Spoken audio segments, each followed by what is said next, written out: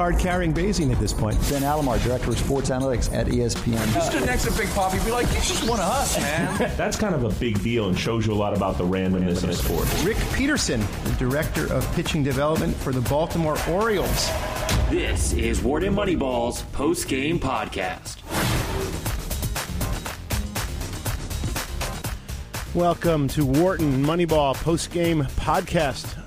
This is the third edition of your crash course in the major themes of our 2-hour program, Wharton Moneyball, which you can hear live on Wednesday mornings at 8 a.m. Eastern Time. I'm Professor Adi Weiner. I'm the co-host and collaborator and co-creator of our program, Wharton Moneyball. I'm also a professor of statistics at the Wharton School, and I'm here to break down this week's top takeaways. Our guest this week was Caroline Miller, author of Getting Grit, the evidence-based approach to cultivating passion, perseverance, and purpose. Here's a clip of her discussing kindergarten redshirting.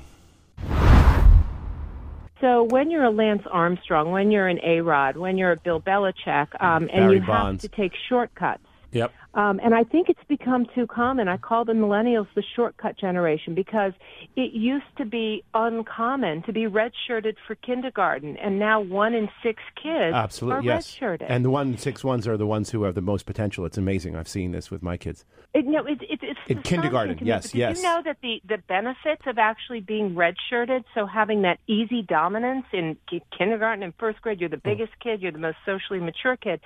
It's so fascinating what happens when you're redshirted. So this easy win that you get, actually all of those benefits evaporate by 8th grade when the other kids catch up. But the damage that's been done by being redshirted is these kids skip learning fundamentals. And so they never learned kind of the basics of dribbling a soccer ball or, how to run a route in football or how to even, do the right technique in the swimming pool. So actually swimming is a little different because it's all time and it's all by age. But the redshirting in general that's so common now has created this whole idea that you can take shortcuts. And I think you do see it at these upper levels where people will do anything to win. So there's a great example of a triathlete in Canada who's been caught recently for, hiding in bathrooms during the running loops. And she comes out and she wins these, big races. And they've found on the footage that she's hiding in bathrooms and cheating. So it's way too common. I call that faux grit. Bill Belichick does do one thing very well, and he's in my book for this, and that is everyone who's ever gotten a compliment from him can remember the day and the hour of the compliment. So when he praises you, it means something. That's a unbelievably kind of profound comment that there's a big difference between determination, positive determination, I guess, which he's calling grit, and sort of faux grit, which is do whatever you can to make it kind of work without the corresponding effort. For our listeners, redshirting, you may not know this if you don't have children, but redshirting in kindergarten means essentially holding your child back and having them start kindergarten approximately a year late, maybe a half a year late, so that your son or daughter is the oldest child in the class. And what that does is it creates a milieu for that child, which is very different. They're much bigger, they're faster, they're stronger, and they tend to do and succeed well in athletics. One of the comments she's making, I guess, is in the long run, that really undermines your athletic potential because you don't develop the skills. And then she kind of segues into the shortcuts that triathlons take. And she began, of course, with drug cheats. And that outlines the concept of trying to get whatever you can. And then she concludes with Bill Belichick's comment, which I think is rather fascinating and a real interesting take on how Bill Belichick allows himself to produce champions year after year. In our next clip, she's going to talk about the benefit of having role models and how that can really bring out the grit in the players. What can one do to kind of improve the environment, whether you're a coach, a parent, a teacher? What can one do in this case? Okay, a couple things. One is you want to have gritty role models embedded, and you discussed this on your show not long ago, I think, was why would anybody sign Tim Tebow? Oh, thank you for bringing this up. I was going to ask you about it. Terrific. Yeah. I mean, because what does he do? He has that amazing work ethic. Everything he does is up to excellent standards. So wouldn't you want, people coming from a generation where good enough was good enough? You want to have role models. I have a great story in my book about a football team in Tennessee, a high school football team, and the coach observed that the minute an Iraq War veteran who's had his legs and arms mangled started cutting the grass at the high school field, he observed that the kids on the team stopped being whiners and they started working harder because of the silent kind of role modeling of this Iraq War veteran who never complained. So you want to embed gritty role models. One of the things about psychology, in contrast to the analytics that we're accustomed to talking about, is that it's very hard to pin down truths in psychology. But if there is one truth, it is that you learn a lot from the environment that you work in and that you live in by copying. The Tim Tebow exercise, if you will, the concept of Tim Tebow trying to leave his former career as an NFL player and become a baseball player has actually generated quite a bit of controversy. Our fellow analysts at 538 have decided that that's possibly the stupidest move ever. I think Neil Payne was extremely concrete on that point. But we've heard from now two people, Rick Peterson and now Caroline Miller, who's essentially telling us that actually bringing Tim Tebow to the team is a terrific idea, even though he has no chance to play.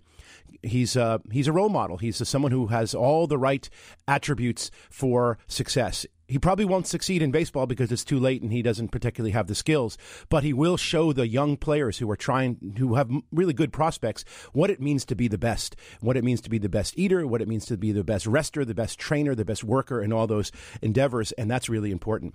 In our next clip, we're going to be talking about Big Papi and some of the anomalies that arise when you think about Big Papi's career.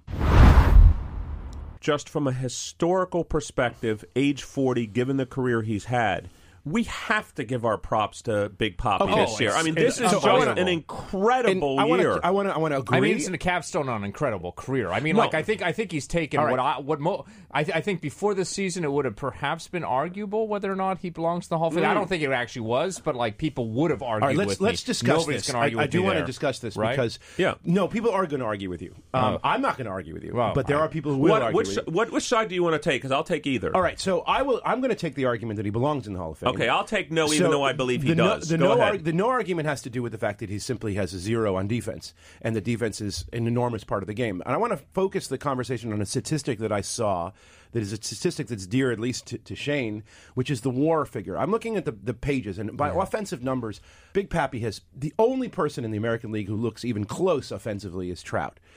He just rules. I mean, OPS. We know Trout's your guy. Well, I mean, no. Statistically, he's your guy. But here's the number that was shocking to me.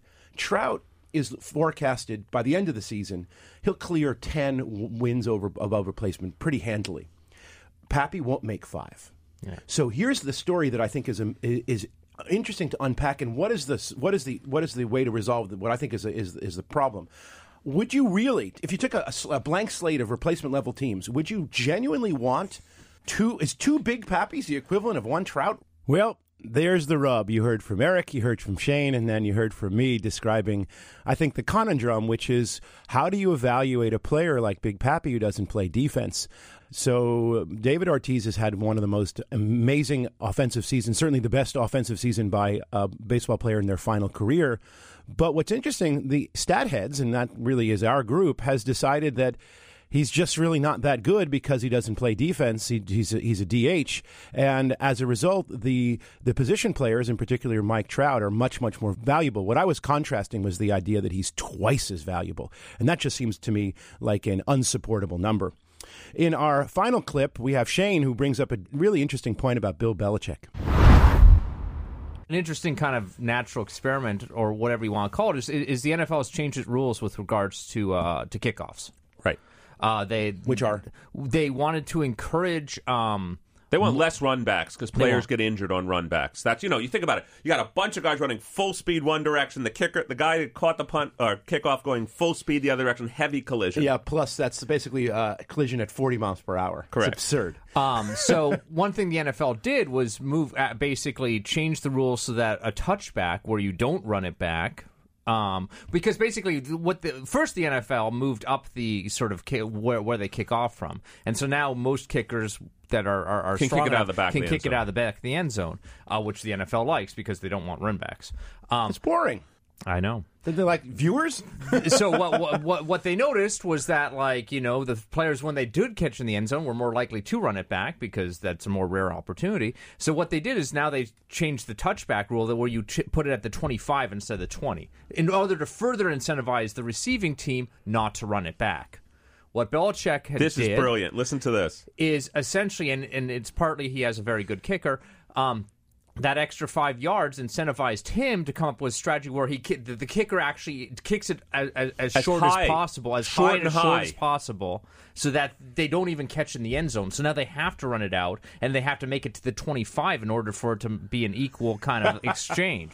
Well, what we were talking about is Bill Belichick and his uncanny ability to exploit loopholes and do whatever you can to win. And what Shane has identified and talked about is how the league made a change in the rules to try to incentivize run backs. But by doing so, they push the kick forward, and they also change the yard line by which it comes out of the end zone when you do a touchback. And he figured out a way that you can actually end up using that rule to your advantage. And that really exemplifies Bill Belichick's strengths.